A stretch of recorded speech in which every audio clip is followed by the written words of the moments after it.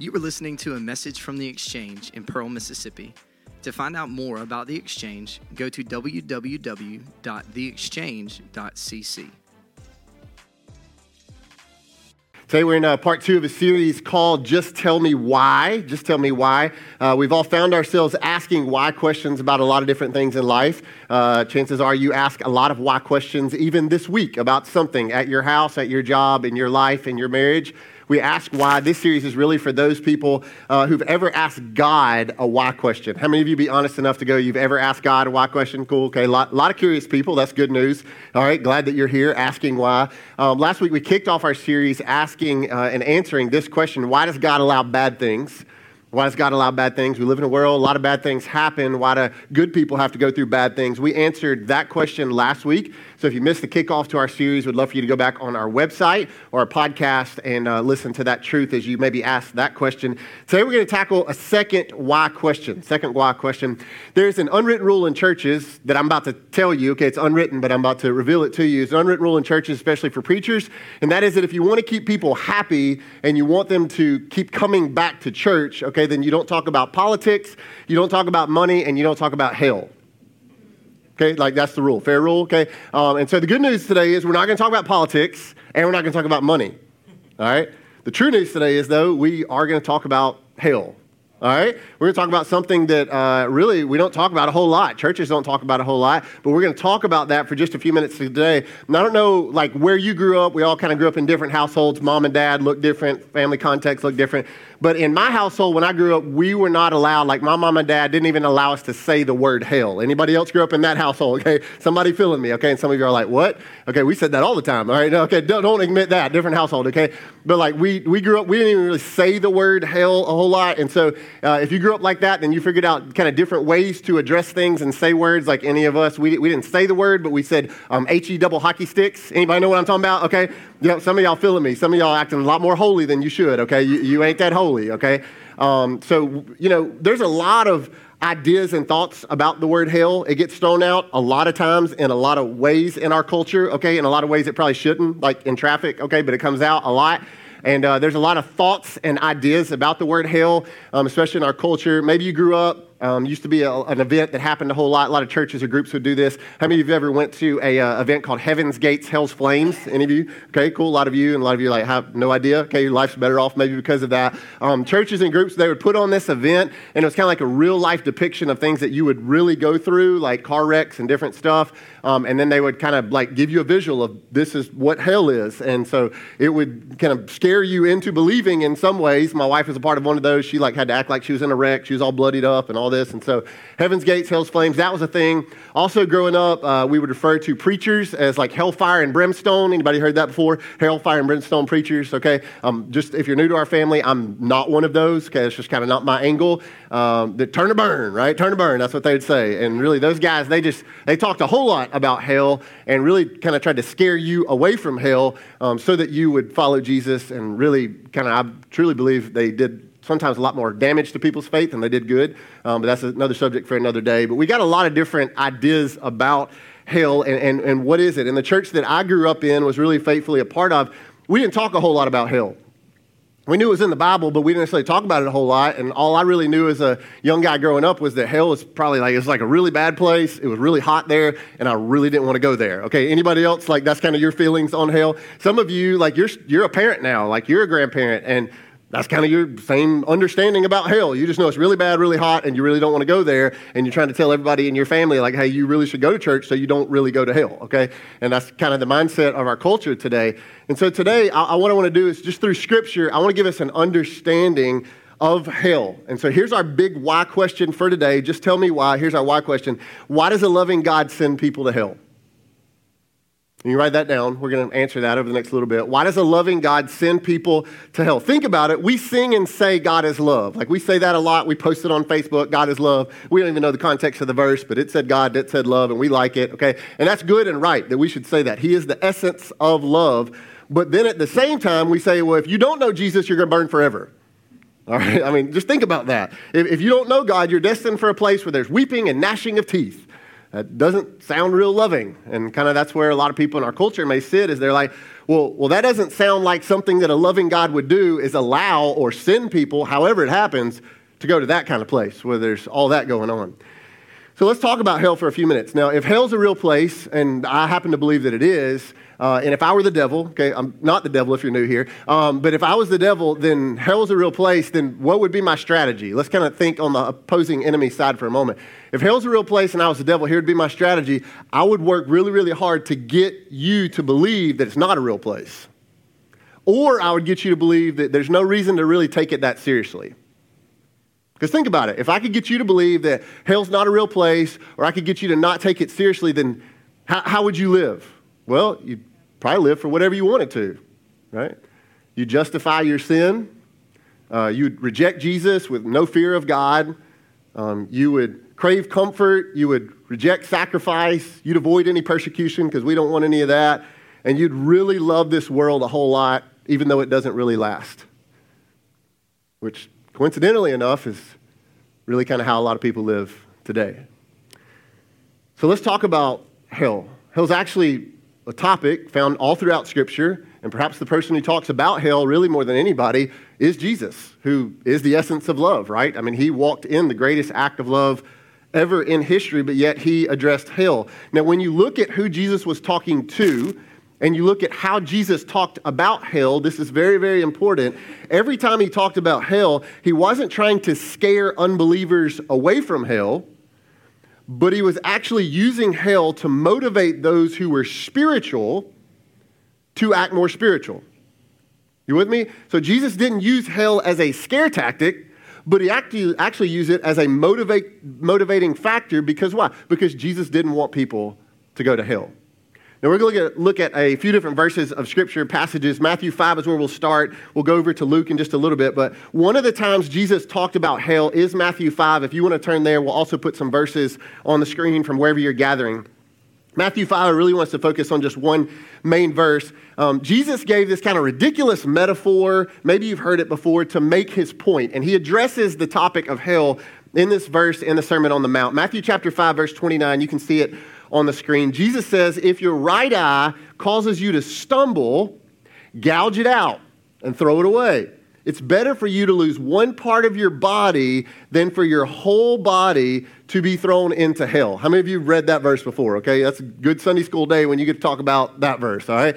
Now, what was Jesus saying? I don't necessarily believe that Jesus was literally saying, like, if your right eye stumbles one time, okay, gouge that bad boy out and you're done with it, okay? There'd be a lot of left eye people just walking around today if that was the truth, okay? I don't think that's necessarily what Jesus was directly saying, but I think Jesus was really emphasizing this point.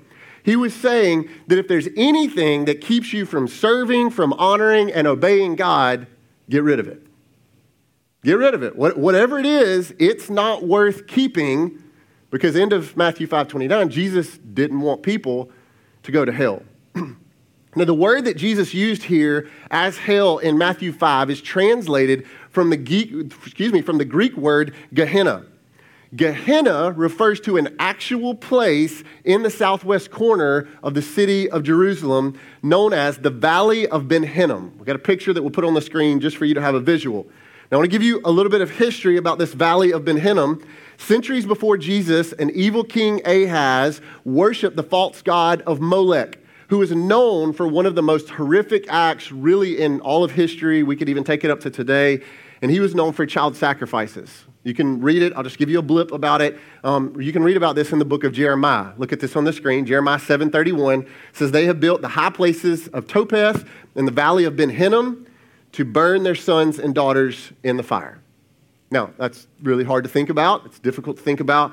But even today, you won't find homes and businesses in this valley because this place was considered cursed and it was considered cut off from God.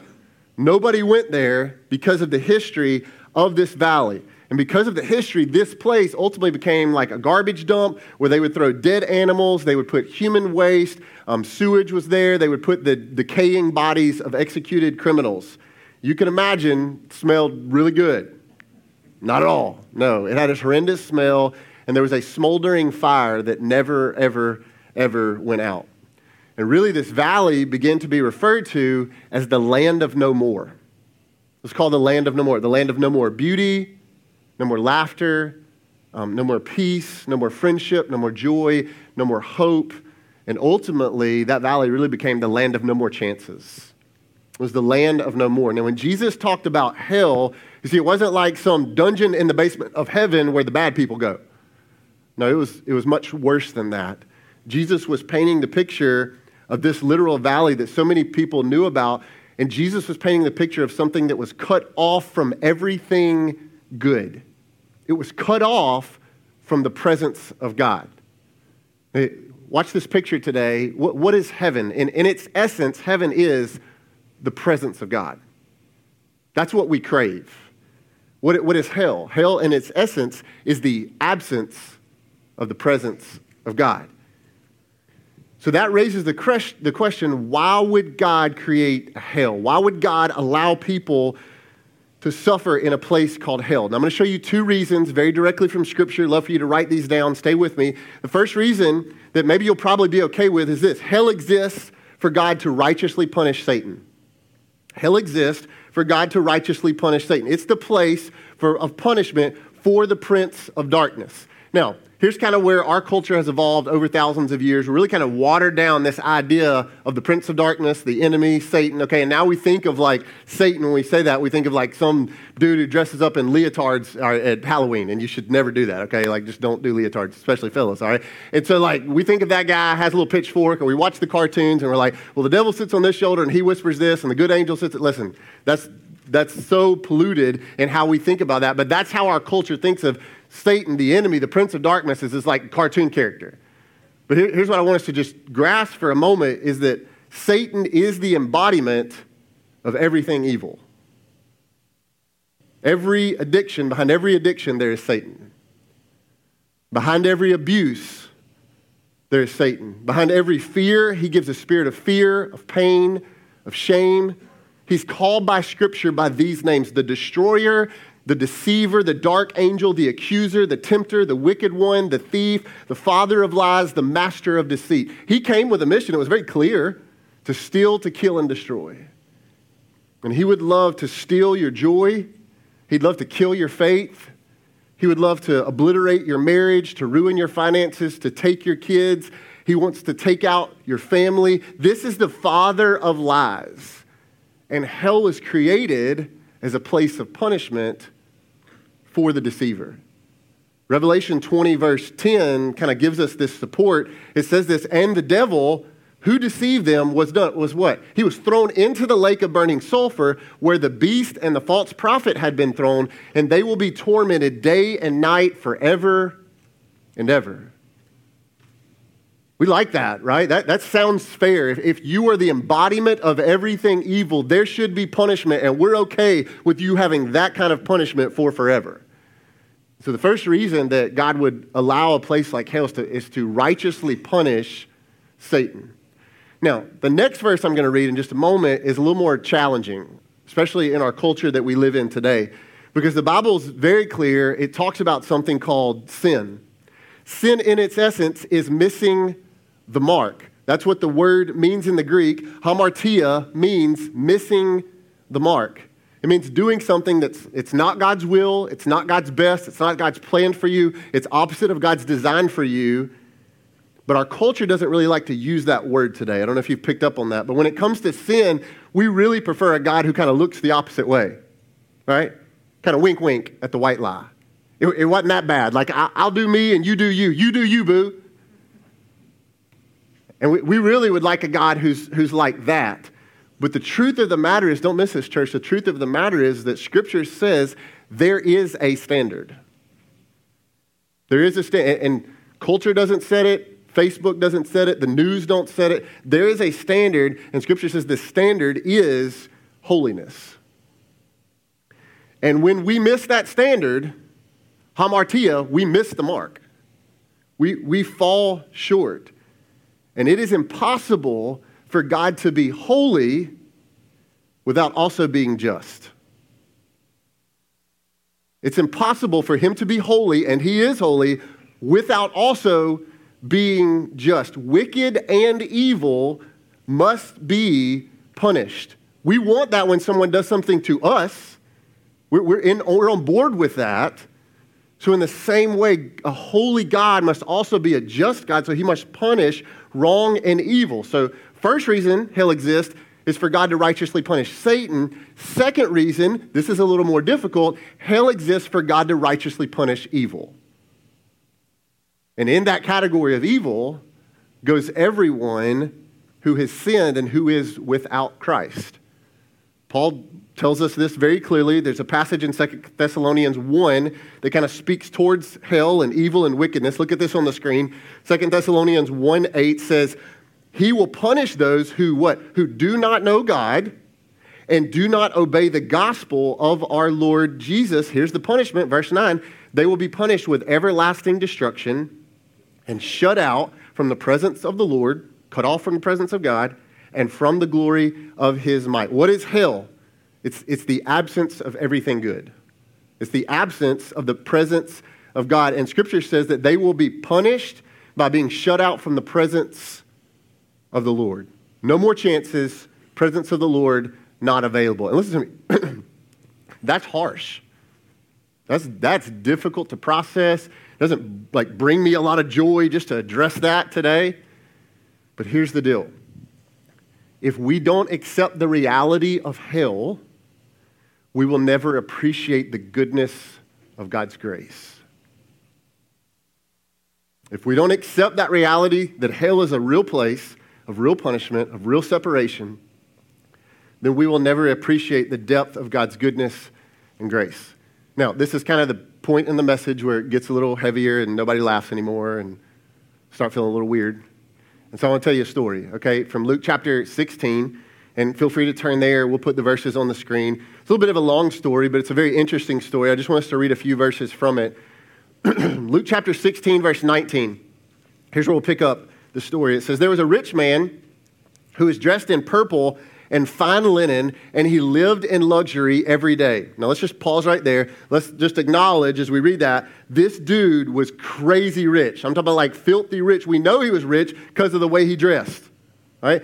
He was wearing purple and he was dressed in linen. Now, in order to wear purple in this day, he was probably some form of royalty because just to buy that dye, the purple dye, meant that you were one of the richest people of society, okay? And don't get any false ideas, all you LSU people, okay? We're not talking about you. We're talking about this dude. Are you with me? He was wearing purple, but then it says also he was wearing purple linen. And one commentary says to own a piece of linen, just a piece of linen in that day of this variety, it could have been sold for enough wages for enough food for a whole year. Okay, Cat was crazy rich. That's what I'm saying. Story goes on, Luke 16, verse 20. At his gate, this rich man's gate, was laid a beggar named Lazarus, not the one who was raised from the dead, different guy. And he was covered with sores. And he was longing to eat what fell from the rich man's table, and even the dogs came and licked his sores. So here's what's happened. This dude's sitting outside the rich man's house, and he just begging, I want something. I'm that hungry. Now, in this day, not in today, but rich people would take bread, and they would kind of wash their hands with bread. I know, a little weird, but they were filthy rich. And so they would then take the crumbs, and they would go give the crumbs to Fido, all right, to their dog. And this guy's going I'll take even those. I'll take those crumbs. I'm that desperate. I'm that hungry. He was that much of a beggar. And verse 22 picks up the story, and it says, the time came when the beggar died, and the angels carried him to Abraham's side, and the rich man also died, and he was buried. So both men die. Scripture says, beggar taken to Abraham's side, rich man not by Abraham's side. In fact, Scripture says he was actually in a place called Hades. Now, Hades was known as the place of the dead, or the place of punishment. So you've got the poor guy, beggar, Lazarus, at Abraham's side, rich man, not by Abraham's side, in a place called Hades. And here's what happens in verse 23. In Hades, where he was in torment, he looked up and he saw Abraham from far away with the beggar, with Lazarus by his side, and he called out. Here's what he called out. Father Abraham, have pity on me, and would you send Lazarus to dip the tip of his finger in water and cool my tongue, because I am in agony in this fire. The rich dude's in pain, he's suffering, he's in agony, and he's crying out, please somebody give me some type of relief, just something. Now, the next part of the story is really kind of emotional as you think about people that are close to you, that you love, but I want you to see what this rich man, who's not by Abraham's side, from Hades, what he cries out. Let's skip down to verse 27 in the story.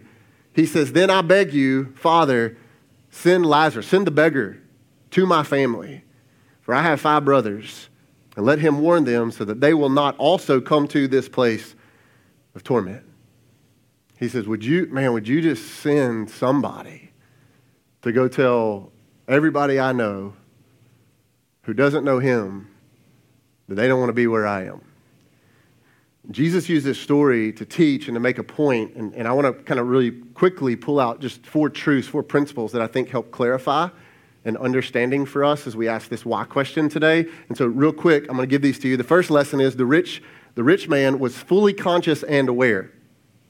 The rich man in the story, fully conscious and aware. Notice this, he had his memory, he was hurting, so he had feelings, he was full of regrets. He was conscious and he was aware. Second truth, rich man's eternity was irrevocably set. The rich man's eternity was irrevocably set. He couldn't change it. It was too late, or we could say it was the land of no more chances. Third truth, rich man knew that his suffering was just. He knew that his suffering was fair. How do we know that? Well, he complained about the pain, right? But he never complained about the injustice. He said, this is agony, this is suffering, this is the worst thing, this is horrible, but he never said, this is wrong. He never said, this is unfair. And then the rich guy in the middle of real agony, real suffering, conscious, aware, did you see what he did? Who was he thinking about? He was thinking about his brothers. And he said, would somebody go tell them to choose different than what I chose? And here's the 4th truth. The rich man begged and pleaded for someone to help his brothers know Jesus. Somebody, even the beggar dude who I gave the crumbs, would you send him to tell them about Jesus' goodness and about his mercy? And would you tell them that Jesus doesn't want them to suffer like this? Now again, if I was the deceiver, if I was the prince of darkness, the father of lies, what would be my strategy? Well, I'd probably take the strategy to get you to believe that hell's not real, or even if it is real, man, live your life. There's no need to take it seriously. He's just a cartoon character. And if I could get you to believe that it's not real, or at least you don't really need to take it seriously, what would you do? You'd probably live life however you wanted to, right? And justify your sins, and you would reject Jesus. That's just church. You'd crave comfort, avoid any real difficult persecution, no need for sacrifice, don't want to get too crazy into this. And you'd really live like this world that's all there is. Which, interestingly enough, is how most people live today. See, when Jesus talked about hell, it wasn't to scare bad people into heaven. No, but he used that to motivate those who were believers to act like they really believed what they said that they believed. And here's the thing. A lot of people would still say, they'd hear that and they go, well, it's still not fair. It's not fair that a God who says that he's all love and we sing about all that and he's still going to send people to hell? Like, why should good people have to suffer like that? Like what you've described. That doesn't make sense. God created them, right? And see, here's what we have to understand. We talked about it last week, but I'm going to say it again this week because we have to be on the same page with this, is we have to understand that, church, in our truest essence, we're not good people. We are inherently not good. At our core, coming out of birth, we're choosing everything opposite of God's design for us. Scripture tells us that. It's real clear. Verse maybe you've heard before. Romans 3:23, for all have sinned. Hamartia. We missed the mark. We fell short. And we fall short of the glory of God. Now, we live in a culture today, we don't want to use that word. We don't get too in anybody's face. Be PC, make sure everybody's on the same page. Some of you are thinking, well, no, like I'm an okay person. Like compared to my Facebook friends or how I act around my coworkers, I've got a good heart. I try to be pretty good anyway, right? I mean, I'm above average in our society. I'm okay. Well, let's just kind of do a little quick survey, all right, just to make sure that we're all together in this. Okay, so by a quick show of hands, how many of you have ever lied? Okay, if you ever lied, just raise your hand, raise your hand, raise your hand. Okay, look at anybody who doesn't have their hand raised, and just give them that look, just like that look. You know what I'm talking about? Like, liar, liar, pants on fire. Okay, like just come on. All right, how many of you have ever stolen something? Anything, like pencil, a car, anything? Okay, ladies, guard your purse. All right, like, woo, that's a lot, all right? And he's stolen something. Okay, how many of you, okay, listen, don't raise your hand on this. Don't raise your hand on that. Okay, I'm giving you a pass. Okay, just raise your eyebrow. Okay, just a little bit. However you do that. Okay, this one or that one, doesn't matter which one. How many of you have ever lusted? Just eyebrow. Cool, okay, all right? Don't look at your neighbor, just look at me. Some of y'all are like, you worry about your own eyebrow. You own the eyebrow that's on your eye. You remember what Jesus said about lust? Remember what he said in the Sermon on the Mount? He said, if you've even so much as looked at someone else lustfully, then you've done what? Jesus' words, you've committed adultery in your heart. So what you just told me, not what I told you, but what you just told me is you're a whole bunch of lying, thieving adulterers. That's who you are, okay? Welcome to the Exchange, the feel-good church where we don't talk about sin. The reality is we're not good, church. But God is good. And because he's holy and because he's just, there has to be a punishment for sin. But here's the good news today. He's not just. He's also love. It's not just who he is or what he does, but it's who he is. Like that's his essence. Scripture says God is love. And perhaps no other verse really paints this picture more clearly than Romans 5, verse 8. Look at it on the screen. It says, but God showed his what? His great love, his magnificent love, his merciful love for us by sending Christ to die for us while we were still sinners. In other words, while we were lying, while we were stealing, while we were lusting, Christ came in that moment. Christ came and died for us. Romans 5, verse 9, look at it on the screen. And since we have been made right, in God's sight by the blood of Christ. Notice it didn't say by your church attendance, by your religious works, not by your righteousness, but by Jesus, by his gift, by his blood. He will certainly save us from God's condemnation.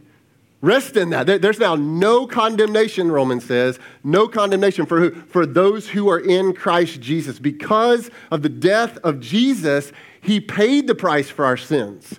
And the wrath of God that was going to be poured out on us, Jesus said, I got it. I'll willingly take it. And he bore that weight. He bore that punishment at the same time revealing his amazing grace. And his unquenchable love for us. That's who Jesus is. He doesn't want anyone to go to hell, but he doesn't want anyone to perish. Think about this. Who did he come for? Who did he say he came? He came for sinners, not the righteous ones. He came for the sick, not the healthy. He came for those who are hurting and broken, those who feel far from God. Maybe that's you today. Those who fell far from God. That's all of us. He came for those who lied and lusted and cheated and stole and envied and those who are dead in their sins. That's his mission. He came for them, and that's the good news of the grace of Jesus today. That he came on a rescue beeline mission for those people. Gave his life for those people. And perhaps one of my most favorite verses in all of Scripture that speaks to this. Look at this. 2 Peter chapter 3, verse 9. The Lord is not slow in keeping his promise, as some understand slowness. Man, we are an impatient society, are we not? Okay? It says, but he is not slow in keeping his promise. No, instead, he is patient with you. Not wanting anyone to perish, but everyone to come to repentance. Do you hear that today? He's patient with you. With you. He's been working on you. He's been waiting on you. He's been sending people to you. He's been drawing you by his Spirit. He's been giving you second chances. He is patient with you. Why is he so patient? Because our God is not wanting anyone to perish, but everyone to know the joy of eternal life. So hear this. Let's answer the question today. That's why a loving God, a loving God doesn't send us to hell, but he sent Jesus to save us from hell. And it's very, very clear if you read Scripture. The devil, the enemy, came on a mission, and he made it clear to steal, to kill, and to destroy. And he's doing his work. But Jesus said, my mission's really clear too. And I came that you may have life. Not just here, but that you would have it abundantly. And hear me today, when you have Jesus, not when you have church, but when you have lay down my religion, pick up your way is better, when you have Jesus, there are side effects of peace and love and joy and purpose. Jesus came that you would have life, and that's why, listen to me, church, with everything in me, I want you to know him. Because there was a time where I didn't. I went to church a whole lot and thought that if I did it enough, I could be good enough to earn him. You ever tried to be good at something only to realize you stink at it? Listen to me, church. You can't be good enough. You can't check the church box, the I don't cuss enough box, the I want a Bible, the I pray before my meals and give money to the poor box. You can't check that enough to be good enough for God. But listen to me. He was good enough for you. And he says, I've come that you may have life and have it eternal. That's how good he is. So let's get eternity straight. Let's understand eternity very clearly today. Heaven is the presence of God. That's what we long for. That's what we were made for. Hell is what? Is the absence of the presence of God. Here's the bottom line today. You ready? When you really begin to take eternity seriously, it changes how you live today. Because no longer do you just live for today, but now you live for God's purposes for eternity. And the enemy would love nothing more than to wreak havoc in your life. And maybe he is.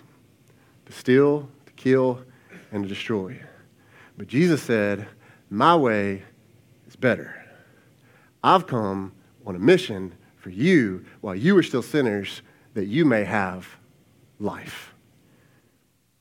And that you may have it more abundantly.